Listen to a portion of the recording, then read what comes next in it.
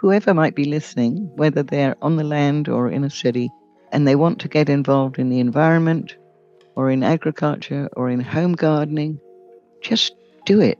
Don't let the future be that time when you wish you'd done what you're not doing now. There's a wealth of information available. Growing your own food is probably one of the most rewarding things there is. I personally would recommend doing it organically and even biodynamically. This podcast series, Queensland Women, Inspiring Stories from Environmental Champions, gives voice to the vital environment support and ecological sustainability work undertaken by inspiring women practitioners, advocates and thought leaders in this state. We hope that it offers our audience, and particularly women listeners, energising ideas and encouraging role models which can help motivate them as they develop their own contributions toward building a genuinely sustainable future in this place. To be clear, that would be a future based upon much improved levels of human and other species health and well-being, much improved levels of social fairness, and an authentic, sustainable economic prosperity which leaves no one behind. The series was produced for Hope Incorporated Australia in Toowoomba, Queensland, on and adjacent to the traditional lands of the Jarawar, Gayabal, Yugara and Waka Waka peoples of the surrounding region. Hope pays respect to the past, present and emerging leaders of all First Nation Australians in this country and celebrates the unique contributions their cultures make to this place. Those contributions include Indigenous spiritual respect and care for country, the sovereignty of which was never ceded. We acclaim Indigenous stewardship of the nature of Australia, undertaken over many, many thousands of years, and the model that stewardship provides us now in this place as we survey and attempt to repair some of the environmental damage created by the often misguided development approaches of only the last 200 years or so. Hello and welcome. My name is Andrew Nicholson and I am the producer of the podcast series. In the ongoing development of more intentional, environmentally supportive forms of farming, the practices of organic and biodynamic agriculture have been experiencing ever greater adoption since their first appearance in the early to mid-20th century. Both forms of agriculture can be interlinked to influence progressive systems of environmental and farm management. Organic farming can be described as the practice of producing food of high nutritional quality and flavour whilst avoiding the use of artificial fertilisers and synthetic chemicals, whilst permitting some limited use of naturally occurring pesticides and fertilisers. Biodynamic farming practice can be thought of as a logical and compatible extension of organic methods. It requires a holistic focus, with all aspects of a farm being considered as a tightly interrelated living system, including animals, soils, plants and natural ecosystem processes. My guest in this episode of the series, Louise Skidmore, is highly knowledgeable and skilled in all aspects of organic and biodynamic farming approaches. Along with her partner Randolf, she has been an ACO certified organic biodynamic beef producer since 1990 in the Darling Downs region of Queensland and in Hernani, New South Wales, where biodynamic practice specifically guides the couple's environmental and farm management systems.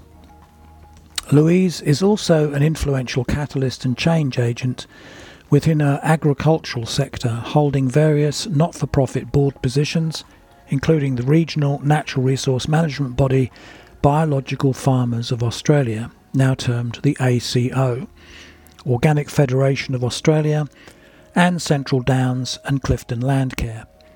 Presently, she is also Treasurer of Clifton Landcare Group Inc and Company Secretary for Biodynamic Agriculture Australia. To top off all of these commitments, she also holds qualifications in conservation and land management and company directing, and is a general aviation and RAA pilot, owning her own small aircraft for use in inter-farm commuting.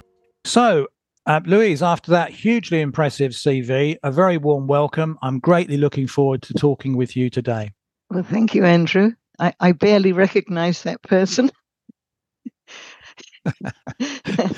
Well, perhaps you'll become more familiar with her as we go through this discussion. And let's start that conversation by asking you a bit about your earlier personal history of environmental support interests. Specifically, do you remember how your passion for the environment started? Yes. My Australian husband and I came here to Clifton in 1986. I was a Canadian at the time, and I came from a maritime environment in the province of Newfoundland and Labrador, where I'd worked in community development with fishermen groups and then in bilingual education, because Canada is a bilingual country. And then in order to get a feel of the completely new environment to me, we joined the newly formed local Landcare Group. And that turned out to be a really good way to learn about the climate, the environment, and whatever was likely to hit us in farming on the Darling Downs. I think so many of the other guests, I think they're all actually, possibly with the exception of one, have had considerable experience of Landcare. It just goes to that. It reminded me, as I've been going through these various individual stories, how important Landcare as an initiative in Australia has been and still is. Hearing that, going back to its early origins in the late 80s and but coming all the way up through to the present day. So very interesting to hear that you were one of those people as well that connected into that. Yeah, well, I think in those days that's all there was. Nowadays there's a lot of different organisations you can belong to, specific ones, no-till farming groups and Ag Force and what have you. But at that time, I think Landcare was pretty much the only thing, and it was new too. So it was formation, as it were. It's interesting for you to be right in at the ground floor start of that initiative. Let's stay with earlier times and talking about early formative experiences in a career, profession, a calling, vocation, whatever you want to describe it as. People will often refer to other people who influence them. And so the question now is there anyone in particular you remember who inspired or mentored you in your work? Yeah, well, I think the late Keith Banger, he was a foundation member of Landcare. He had a great influence on me. He was a really, really nice guy. And although our families were poles apart in farming, we had completely different methodologies. He was a great listener. He was a terrific storyteller. He was funny. And he had the ability to bring volunteers together on various projects. That's really, really important for, environmental group. Probably I'd include Robin Lay as well. She's not here in this area anymore, but she was coordinator for Central Downs Landcare, which was an umbrella group, which included Clifton Landcare at the time. And that was probably in the 90s during the Natural Heritage Trust grant years. I learned from her such a lot, how to write cost and present successful grant applications and coordinate their delivery. And after Central Downs Landcare ceased to be, I became a bit of a grant writer for our group, and numerous Clifton landholders benefited through grants that I wrote for them and administered through Clifton Landcare. So yeah, those two people I think stand out. And interestingly enough, of course, Robin Lay is a guest in this series. She's in the series about two or so episodes back, in a sense. So if people want to follow up her story, which was very interesting, and again detailed a lot of the work around Landcare in that period of the late 90s into the early 2000s, please look up her episode because it's well worth a listen. And I suppose it just goes to that point, as she also mentioned, the ubiquity, the common elements of a Landcare experience for many other guests in the series, as we've already talked about. So look, now coming on to a little bit further into your own personal story, Louise, moving on to some of those direct experiences and activities that you started to get your hands on in the earlier times of your work on the land in Australia. The question is, how did you get involved with the ideas of environmental conservation to begin with in that practical, hands-on way? Okay, well, I guess through membership in Clifton Landcare, where the focus was on, and pretty much here it still is, on soils, erosion control, and feral pest and weed management. When we arrived in Clifton in '86, we decided to abandon conventional farming and we started our organic certification, which we eventually got in 1990. We've since added biodynamic methodology to our farm management. And so our farm ceased to be a multi-use eroded cropping and grazing property to being completely grazing. And I suppose that as well as producing beef for the domestic market for income, our focus has been on floodplain management and reducing the impact of fast destructive incoming flows, which are entirely man-made, slowing overland flow, increasing infiltration, catching silt, and delivering water downstream to the next guy in an orderly, non-erosive manner. And I think the guiding influence for us has always been right then and up now even, is P.A. Yeoman's Keyline Plan.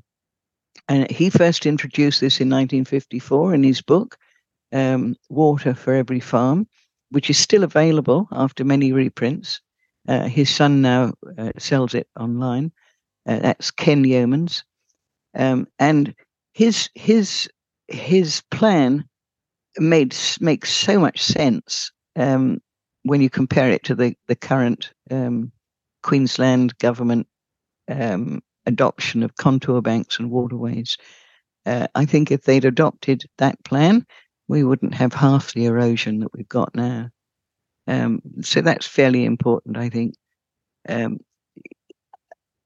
We need to produce beef for income, but I think our main focus really is floodplain management, overall. And that produces good soil, good cattle, good biology, good habitat for all the beneficials. And that's pretty much what we do. Just staying with floodplain management at the moment, I mean, you made a comment there about the state government, and the earlier work that's been around for decades, the wisdom of doing something better in terms of a landscape or catchment management regime. Given whatever your particular take or the listeners' take on climate disruption and climate change, the fact is, I think there's a wide scale acceptance that climate regimes are changing. There are, there is much more erratic volatility in rainfall patterns and the knock-on effect to the sorts of problematic overland flows that you've been talking about there. Have you got a sense of how much these ideas about a better way of managing floodplains is diffusing into the wider agricultural sector? Do you have any sense of the trend on that, or? I do. I mean, I think if you look at any of the regenerative agricultural gurus at the moment, that's pretty current. They're all talking about slowing water. Yeomans was talking about it in 1954, but now it's become much more mainstream. I think probably the problem for people who are trying to adopt it is it's a really big problem, and where do you start? I haven't got an answer for many of those places, but you just start as you can. If you just start in one corner, well, that's where you start. Yeah, thanks, Louise. Now moving on through the interview, thinking more broadly about your work and professional life experience, which has been, hugely extensive. People sometimes talk about having a light bulb or aha moment in terms of what they are doing, in terms of the impact, the value that is coming out of their work. So in your case, was there a specific moment in time or moments in time when you first realized what impact your work was having in protecting or restoring the environment? Well, it doesn't happen overnight, that's for sure. And I think it was gradually revealed to us what we were doing was working. Like our water holding, the soil was getting better.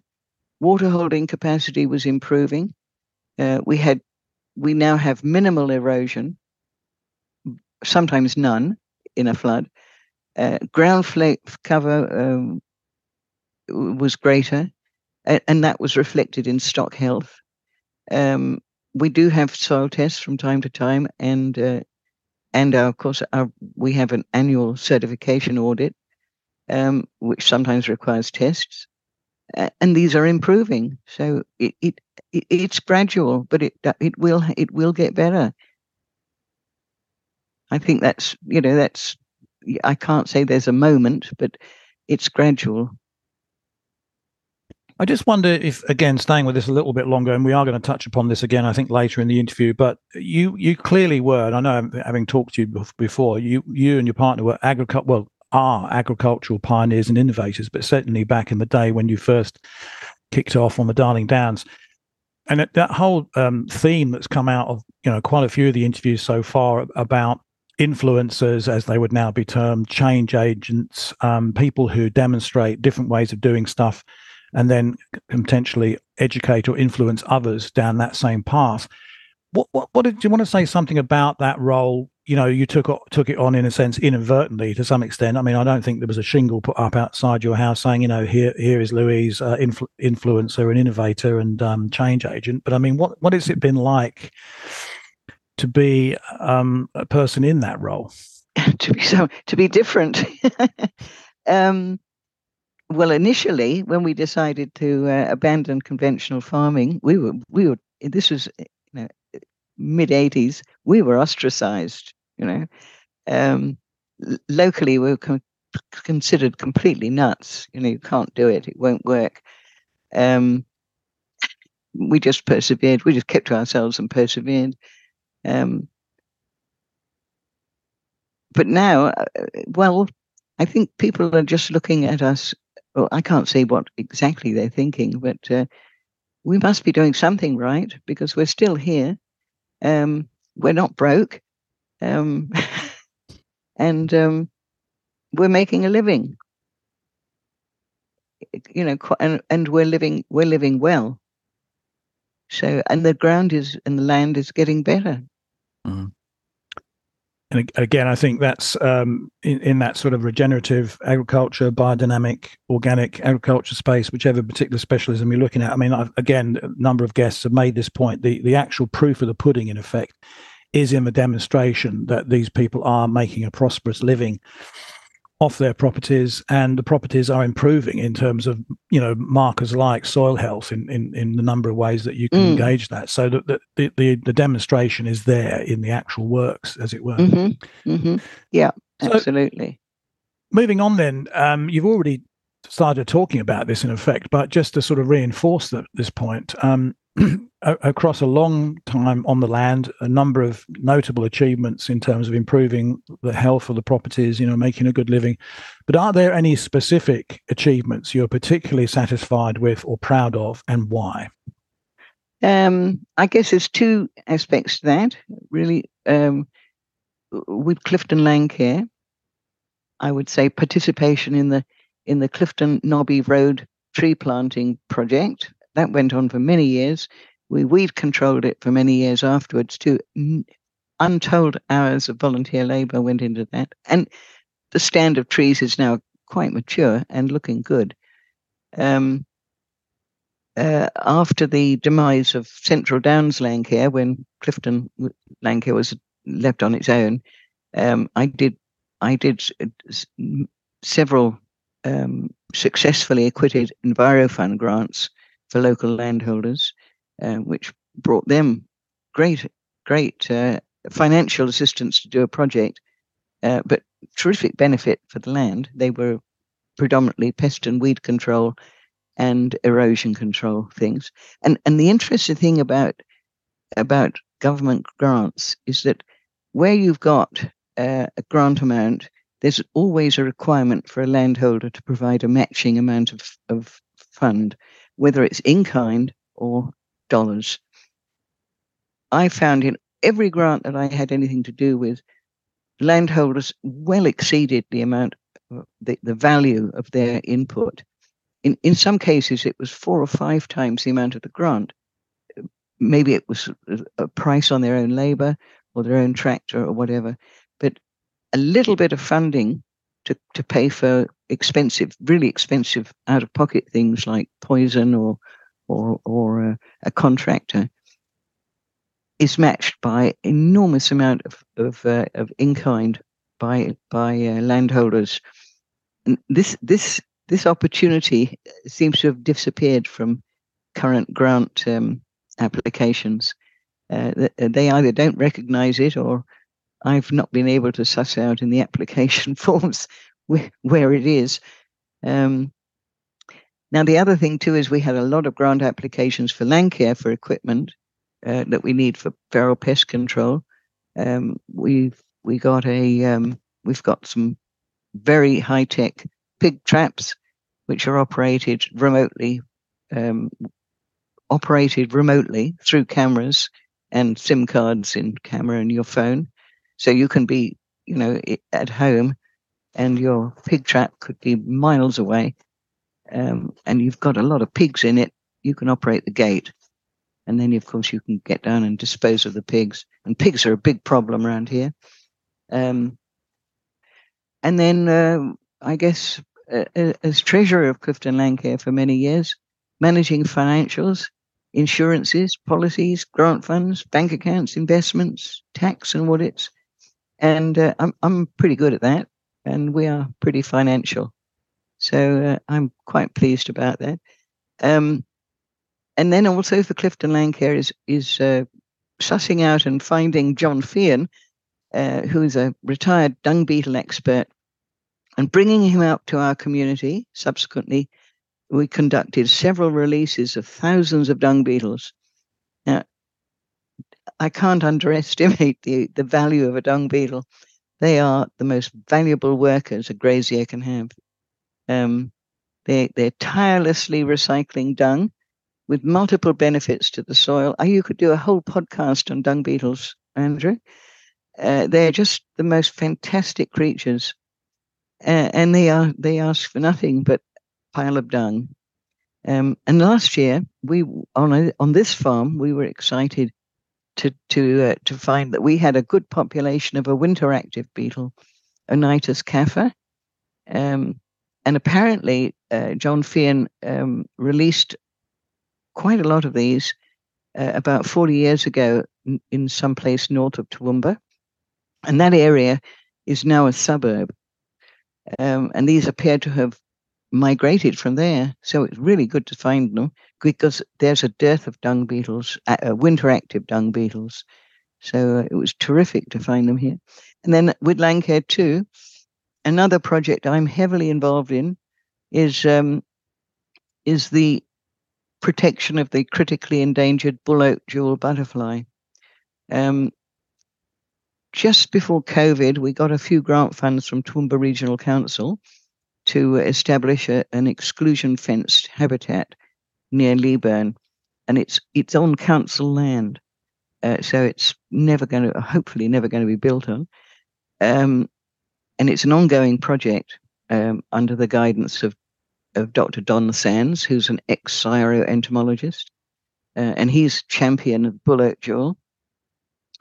And this butterfly is now critically endangered. It was endangered when we started, and now it's become critically endangered. And we had a field trip down there last week, and the fence is holding up. Nothing has been getting in there, which is great. And it's very important that nothing gets disturbed on the ground, because the butterfly has a relationship with an ant that protects its larvae, and the ant does not like to walk on soil. So it's important to leave all the twigs and branches and bits of wood and boughs that fall down.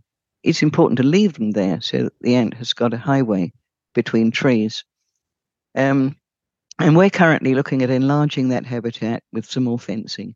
And Dr. Sands is currently developing a plan and management committee, which will include our group. So this is going to be a long-term project for our Landcare group, this bull-oak jewel butterfly habitat.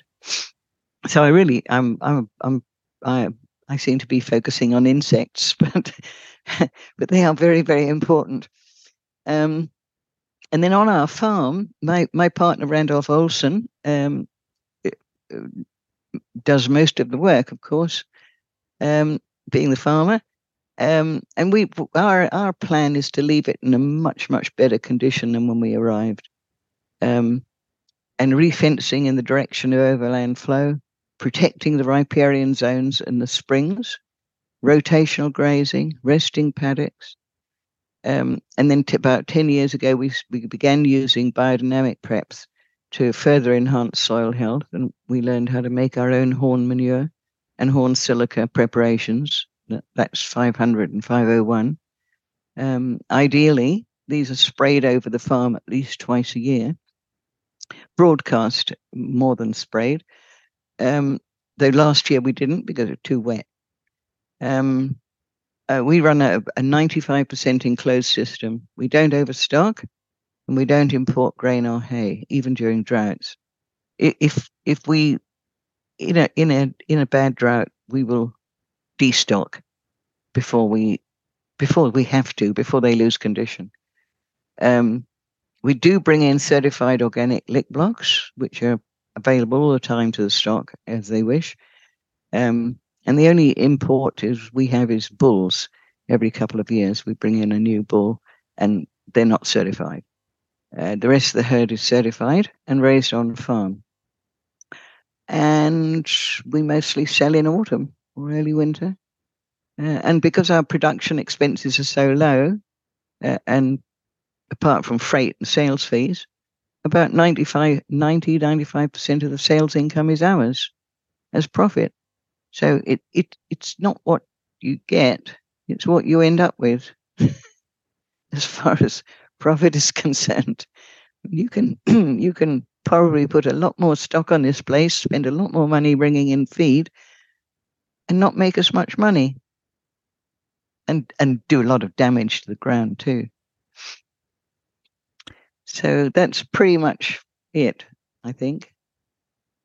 Well, Louise, there was so much there, but attempting just to pull a few points out of that. So, as a second order level for listeners, I think a lot of that, to my mind, as a layperson listening to that, links to there's one very strong theme around environmental stewardship, looking after the country and landscapes, the floodplain management you've mentioned. Amongst other things, in the enlightened self-interest that if you look after the land, it will look after you. I've heard this theme repeated a number of times by other guests in the series. If you look after the soil health, if you look after the integrity of the natural systems that underpin the agricultural systems that you rely on, then surprise, surprise, they're going to look after you. So and there's a very strong theme coming out of that for you. But it goes beyond that, doesn't it? Because, linking through that Landcare, those Landcare initiatives, the fact that, a group, a local community would spend time and interest on attempting to preserve a butterfly. The average punter out there listening to this might think, well, a butterfly. But if you have some awareness, as I'm sure your communities do, of the interconnected chain of life, that holistic principle that everything is connected to everything else. The natural world is connected to the economy, which is connected to the social health of the community, or at the biggest picture level, environmental health and well-being of the physical environment around us equates to human health and well-being. If the physical environment around us is degraded and going down the tubes, then so will we at that bigger picture level. And I think you're touching upon all of that. The same thing with the dung beetle. The fact that, and I was thinking of an irreverent analogy here. Perhaps this is the wrong way to put this, but it seems that the literally lowly, under-acknowledged and underappreciated dung beetle might stand as a metaphor for a lot of some of the work of the guests that I've been talking to in this series, which has also been under-acknowledged and undervalued. The crucial environmental protection work that they're doing, which is adding so much to Australian society, to the health of its populations, the human populations, but doing that through a clear understanding that the health of the natural world is absolutely key to the health of the human world. The other point I'd like to ask you about is I know that you are a savvy. Clearly, as you talk in this segment, you're savvy about the management, the economic management of the landscape as well, and you're in that business of making a living out of the landscape. So you would need to be. But going back to that aspect of grant funding, again, it's a theme that's come out from a number of guests. I just wondered if you wanted to say something further about that. The increased difficulty, and I've heard this from several interviews, the increased difficulty of applying for grants, the complexity of the application process going up seemingly all the time. And as a result, some landcare bodies, frankly, and other groups have folded and fallen by the wayside as a result of the difficulty of getting that funding. I'm always interested in the why of stuff as well as the actual, the how and other aspects. I mean, what is that about? Is it about the fact that there's a static pot of money that many more people are applying for? Is it down to bureaucratic incompetence in the sense of the way this stuff is allocated? I mean, do you have a view about any aspect of that? Well, I totally agree that it's becoming increasingly difficult to put in applications. I mean, you don't. How it's the regulation, I think, that has been overdone on this. I think too that they're very, very aware. Grant givers of governments, I suppose you might say, are very aware now that they have to justify every cent that they hand out, and that the group or the recipient has to monitor and report on every skerrick of work they do. And this is actually quite difficult for an ordinary land care group or an ordinary landholder. I mean, yes, you can say I spent X dollars on doing this, and they want to know what are the benefits, how long will they last. I mean, these are questions you just can't answer. And while you can do your own on farm monitoring or on locality monitoring, it's really a matter of opinion. So I find that the monitoring part of the grant application could do with a real overhaul. While we want to know that the things that we're spending taxpayers' money on are doing some good, the kind of detail that people sitting behind desks in Canberra want to know are often impossible to answer. So I just feel that possibly they need some field officers that can actually come and help or guide groups or landholders to fill in monitoring forms. I don't know, but it has become increasingly difficult to get funds and increasingly difficult to fulfill the requirements of those successful applications. So I suppose probably quite a few people have been giving the money back.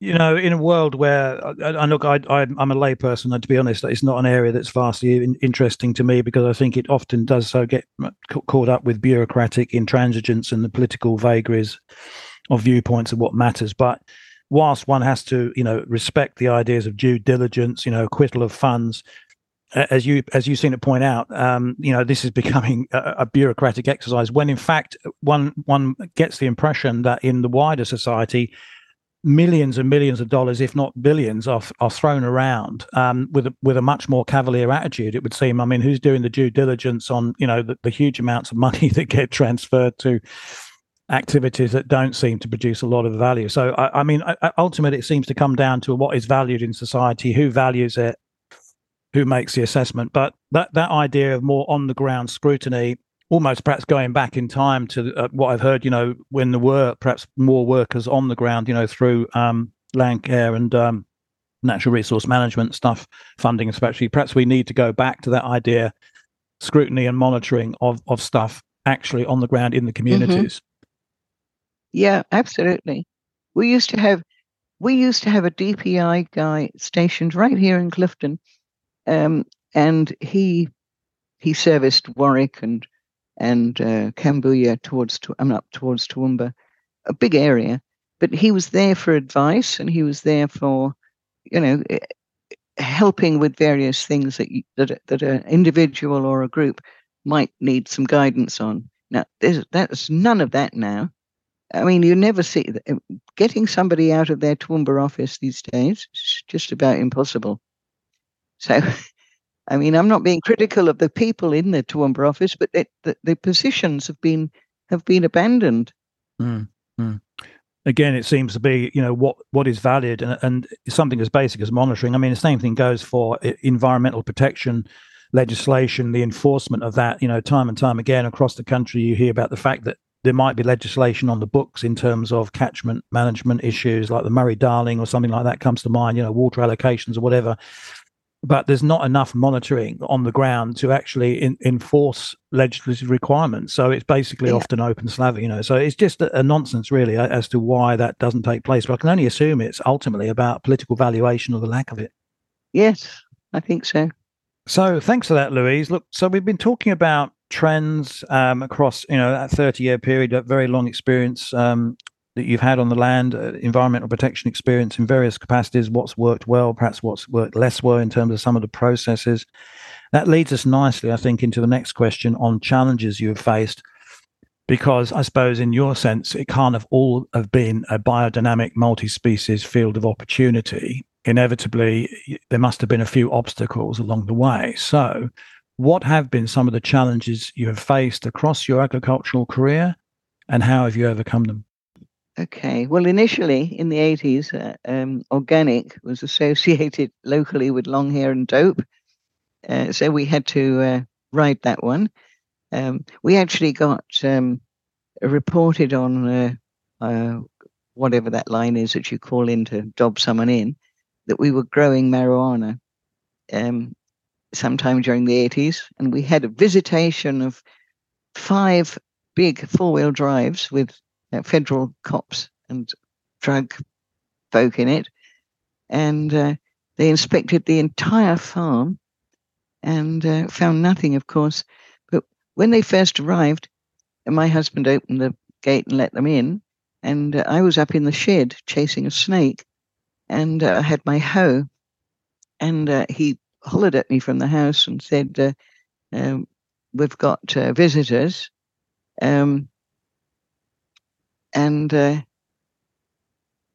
So I proceeded to walk down there towards them, and one of them walked towards me, and Randolf hollered at me, "It's the drug squad." And I yelled back, "You've caught me at it," because I had my hoe.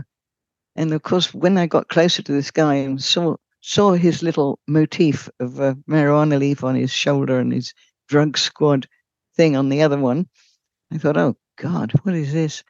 Anyway, they were quite friendly, and we learned afterwards that our local policeman, who they have to report to first, he told them they were wasting their time, but they wasted most of the morning touring everything, and then they left. But that was the kind of thing that people did in those days, to dob people in. It was ridiculous. I don't think it would happen today. And then I guess, initially people didn't really think we were doing the right thing. We were reluctant to open drains up because they just make, deep eroded gullies. And those practices that we did then are now endorsed by DERM as recommended floodplain management. And that wasn't the case then. So most of the work was achieved by my partner, by Randolf, but we did plan it together. And a lot of the country around here is still riddled with man-made devices and drains, which concentrate and speed up overland flow, which just causes erosion and spreads it out. Instead of spreading it out and maximizing infiltration, maybe this will change if we get a new generation of landholders, younger ones, because some of them are too long in the tooth, I think, and reluctant to change their ways or visualize the benefits of a different perspective. But really, it's becoming increasingly obvious that we need to, when water falls on our farm or runs past it, we need to keep as much of it as we possibly can on the farm and let it sink in. I think those are probably the biggest thing was we were different. That was what was weird, and we weren't part of the the general adopted methodology, which was conventional, very conventional, and not forward thinking either. But there you go. We got over it. We're still not locals, but we're getting there.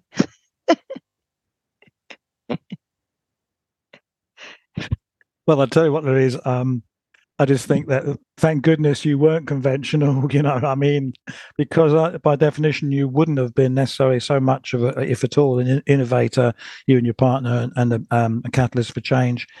Interesting marker of potential progress there, in terms of that fantastic anecdote about the false alarm on the marijuana side of stuff. I mean, perhaps we have progressed as a society after all. That's interesting. The cops won't be coming anytime soon, perhaps. But just coming back to that that aspect again, throughout this interview, you're talking about these really fascinating innovations that you've brought into managing the landscape, that managing your farm, managing the soils, managing the health of the natural systems surrounding that. And I just to stay with that again, because I think it is so valuable, as with other guests on this series, you're bringing in through your own practice, but it is diffusing to a wider, set of practitioners on the land. You're bringing in new approaches that work more effectively and more efficiently because they work with nature as opposed to dominating it. That's my sense of it as a layperson. Absolutely. Going back to that previous question, we didn't really touch upon this so much, but the idea of the 95% enclosed system. Perhaps you could just expand a little bit on that, onto why that is such a good demonstration of the benefits of using holistic integrated approaches to farming and land management, whether that be closed loop or otherwise. Do you want to say a little bit more about that? Well, I don't know what else I can say about it. It's if you start with good stock, then you can maintain a herd of cows. You've got to cull those that obviously are not going to produce properly.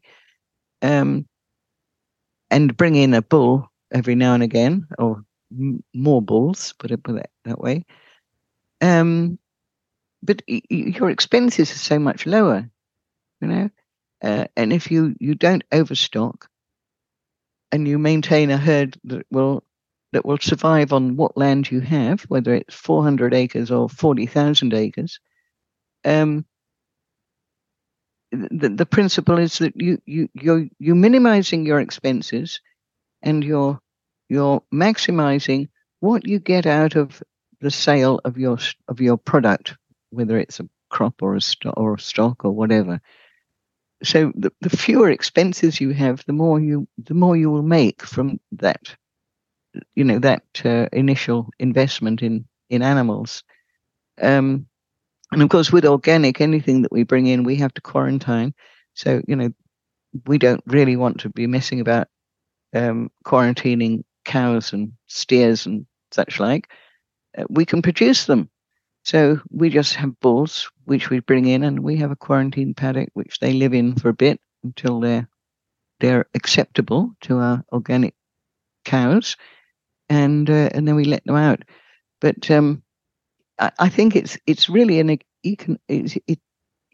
guess you could say it's economic, and it's tidy, not having to worry about where this stock came from, where that one is. It works for us anyway. Now, having listened to this again through some of the interviews, just again drawing out some of the bigger picture themes, these agricultural models, the one that you run, the one that other guests have run, and talked about. Again, as a layperson looking at this, it just seems to me I'm picking out these ideas that, here's almost the paradoxical idea that you can have lower environmental impacts in terms of the agricultural models that you're using, but in fact, you can still have good profitability, good profit margins. The contrast with that type of model to industrial scale agriculture that sort of views the land as simply a resource, to be exploited to the max, and the history of overstocking that goes back many decades in Australia. Again, as a layperson, knowing something about that, but the massive impacts on soil erosion and stuff like that can come out of that. So these models that are being described in this series, regenerative agriculture, organic agriculture, biodynamic agriculture, these are more successful models that, as a layperson, they work with the natural systems. That's my step. Is that correct, Louise? Is that a correct way? They do. And absolutely. And I think we've got to keep in our mind, utmost in our minds too, is that what we are putting on the land is not a native animal. It's a cloven hoofed animal that is very destructive.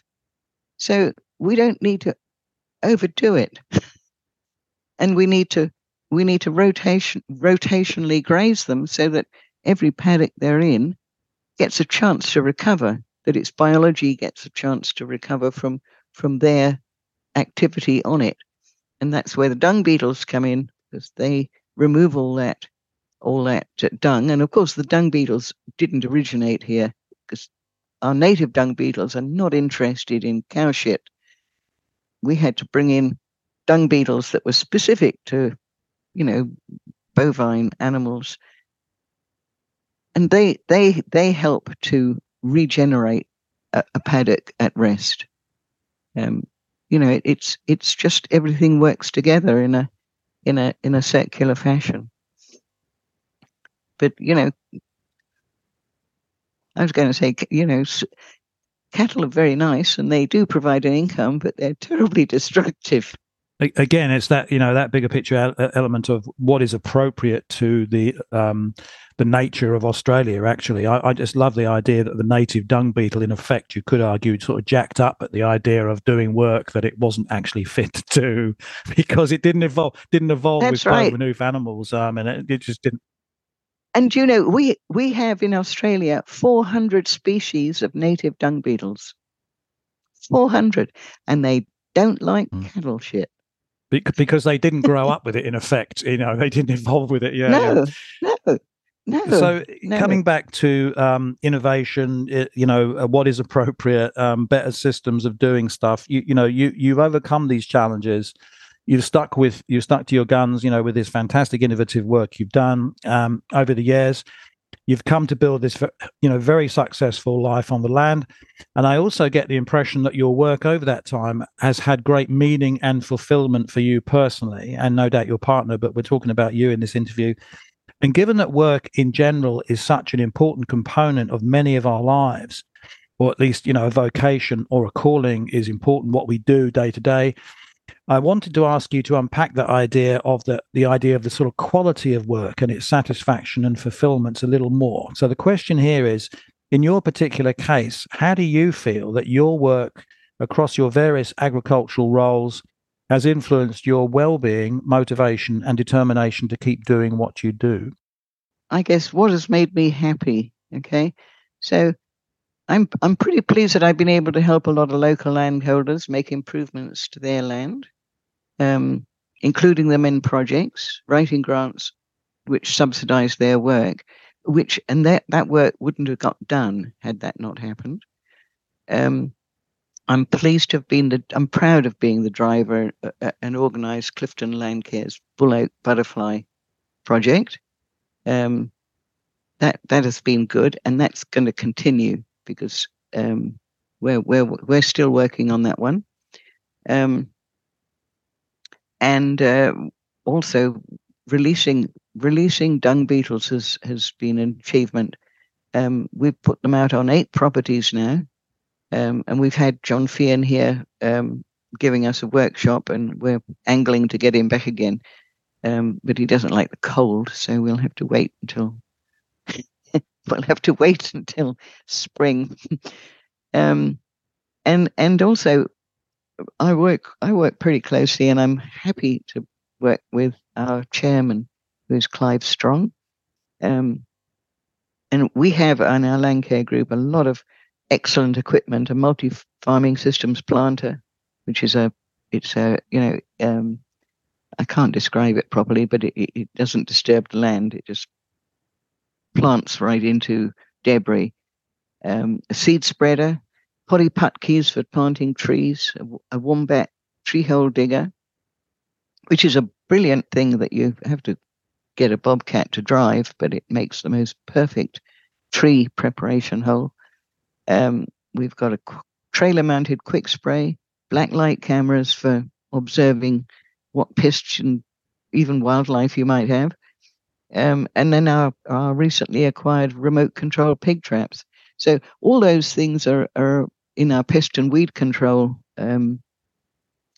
section. But we're very pleased to have the two environmental aspects, the butterflies and the dung beetles, that we're still angling to get more and more work done on those projects. That's my parrot. I'm sorry about that.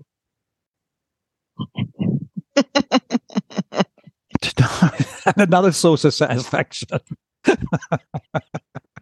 I tell you what, Louise, I mean, just listening to that, no wonder. I mean, the range of environmental protection roles and enhancement work that you've covered there, no doubt that's an explanation of why you have had a great deal of fulfillment and satisfaction from this work. As with other guests in this series, I've also sort of, just put a bracket around this sort of area, because I'm thinking that, and I've said, under current circumstances of national and global environmental decline, sadly, perhaps one of the most important job sectors, callings or vocations that anyone could be involved in is environmental protection work of those various kinds, although unfortunately it's not always properly valued by wider society. Just to quickly go through some of those roles you've mentioned there, acting as a facilitator, helping to educate and resource other individuals and groups to achieve significant environmental protection outcomes, acting as a nature steward, helping to support critically endangered species, demonstrating the environmental protection role that farmers can and do play as good stewards of nature and wildlife, and as an innovator, as we've already described in this interview, being prepared to pioneer and promote new ideas, methods, and approaches to improve forms of environmental support, which also benefit yourselves and the local communities in terms of economic prosperity. So, I mean, what's not to like about that rich smorgasbord of work that you've undertaken? And I think this is a great advert, hopefully, for listeners who might be thinking about moving into some form of environmental protection work, which we'll come to again right at the end of the interview. But moving now through this towards the end of this fantastic interview, Louise, and this is probably a silly question to ask you, given the actual busyness that you've described there, and I know that you're still across so many other things, but the question specifically here is, are you working on any current exciting projects? We've just had our bus trip tour to the butterfly habitat. So I'm not working on that at the moment, but I have been until recently. We also spent the morning there and the afternoon at Peter Ramsey's property near Inglewood, where he's doing a lot of regeneration work using our multi-farming system planter, which was pretty interesting, actually. We had a full bus and several cars in pursuit. So that was good. Good show up for that. And I suppose the next thing is going to be, right now we're organising a purchase of a defibrillator for placement in the community. It's just something that Clifton Landcare can afford, and our local ambulance committee wants. So they put the word out to various organisations that they were looking to put these up on the wall, say of the post office, of the local store, of somewhere in Leyburn, and in various places. And these defibrillators are just brilliant for immediate help if somebody has an attack. So we're doing that. But actually, there's not. We're waiting now for the butterfly management plan and committee to get organised. I've got to run down someone in Toowoomba Regional Council to see if we can enlarge our butterfly habitat area. That's pretty much what I'm working on, as well as doing the books for the monthly meetings. Clearly, you're still in the thick of it, as they say, Louise. And just taking one point out that last little set of comments there. Again, the holism principle extends throughout your work and so many other guests in this series. I mean, just that little vignette about the defibrillators, however you pronounce that word, the preventative health devices in case of heart attack. You are working across not just the environmental protection side, but you are, intimately connected to the social well-being and health of your community, as well as the economic prosperity of it, managing funds, distributing funds. So there's another, example of that integration of environment, social, society, and economy. And you're doing that just quietly behind the scenes. And again, it's a theme of holistic integration that's come out from a number of guests in the series in a number of different ways. So it does seem to have been an overarching theme. So finally, Louise, as we come up to the end of this great interview, a last couple of questions for you. The ability to link into some of your fantastic experience, listeners going away from this podcast, what might they take away from this? First question is, do you have any advice, especially for women? I mean, hopefully this is a generic audience listening to this, but women particularly who might want to step up into some form of the roles that perhaps you've served, in biodynamic farming, natural system restoration, regeneration, wildlife conservation, or any other protection and environment support role in the future. Do you have any specific advice for them going forward? Yes, you're going to provide some links, I hope, at the end of this podcast, which will lead people to find out more about biodynamics. And biodynamics is a wonderful way of home gardening too. You don't have to be a farmer to produce biodynamic food, and it is wonderful. And it's very, very inexpensive to do. But they can find that out through a link to an appropriate site. I think if people actually want to physically do something, they need to volunteer in an area that they think they might enjoy. Get hands-on experience. If it's not as they imagined, well, they can change, do something different. And if it's a younger person who's looking towards a career, something fulfilling, and that has to be fulfilling because you can spend a lot of your life at work. Make sure they enjoy it, and it's way more important to enjoy it than what you might earn. So I suppose linked to that too is get educated. If you're a young person and you want to be in natural systems or wildlife conservation, formal qualifications will accelerate your progress. And just I guess, just do it. I've heard that again, that principle of just get on and do it. Again, that's come out almost through every. Yeah. Wasn't it one of the philosophers? I'm sure loads of people said it, but Goethe or something, said there's magic or something in taking immediate action or something like that. But it's been reprised. Well, do you know, Andrew, I've got a little thing sitting on my computer screen here that has been there probably since ever since we had a computer, would have been the late 80s. And it says, a big smiley face, don't let the future be that time when you wish you'd done what you're not doing now. Yeah. It's a really good one. And I thought, that is so true. I'll hang that up there. And I did. Well, hopefully people might, print that off, write that down, print that off, and that epigram will get up onto other people's computer screens or their walls. But just going back to what you said there, Louise, I'm hearing from that possibly one way of phrasing it, find ways to get an informal taster. This is for people that perhaps are coming into the field for the first time. Try out, experiment basically. Have an informal taster. Keep track of personal satisfaction levels at work. We spend a lot of time there, so in other words, don't be a square peg in a round hole might be another way of putting that. Just find the niche that well aligns with who you are as a person, your values, your vision for what you want to achieve.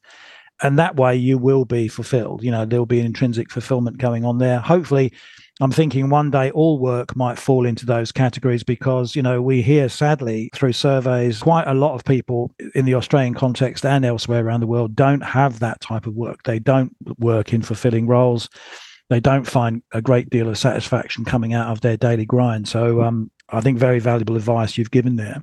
And Louise, now for the very last question of this interview, you've just given us so many ideas to think about. Is there any sort of like catch-all brief comment that you could give to summarize some of the points you've made today to act as a sort of, take-home message for the audience out there in cyberspace or podcast land?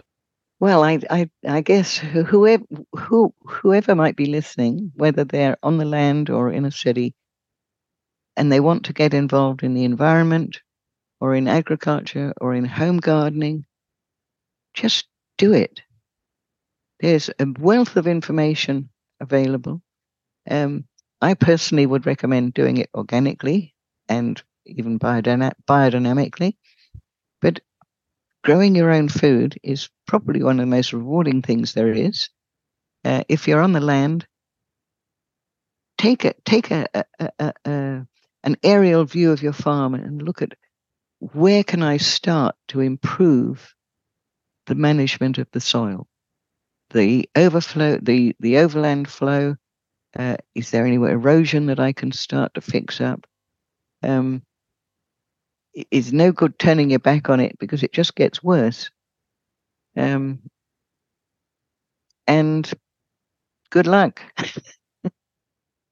Louise, seize the day, get on with it, just do it. Some great parting reflections there from you as a way of wrapping up this great interview. It's been a real delight to talk with you today. I'm sure you've given our audience great ideas which may help inform their own thinking about possible next steps toward helping build a genuine, ecologically sustainable future in this place. For instance, through starting their own conversations on the agriculture-oriented environment protection topics we've mentioned in this discussion with their friends, families, colleagues, within employing organisations or in their professional associations. But for now, Louise, on behalf of my podcast support organisation, Householders Options to Protect the Environment, I just want to thank you so warmly for our discussion today. Thanks, Andrew. It's been quite an experience and quite enjoyable. Thank you. You've been listening to a podcast episode in the series Queensland Women, Inspiring Stories from Environmental Champions. The series was produced for Householders Options to Protect the Environment Incorporated as part of the Queensland Women's Week 2023 event, and it aligns with the objectives of the Queensland Women's Strategy 2022 to 2027. Hope thanks the Queensland Department of Justice and Attorney General's Office for Women and Violence Prevention for the generous funding support which made this podcast project possible. Please consult the episode text notes for possible follow-up material on topics discussed and any relevant contact details should you wish to respond to anything you've heard. And if you enjoyed this episode, please consider promoting it across your networks and giving it a positive rating in your preferred podcast app. My name is Andrew Nicholson, producer of the series, and thank you for listening.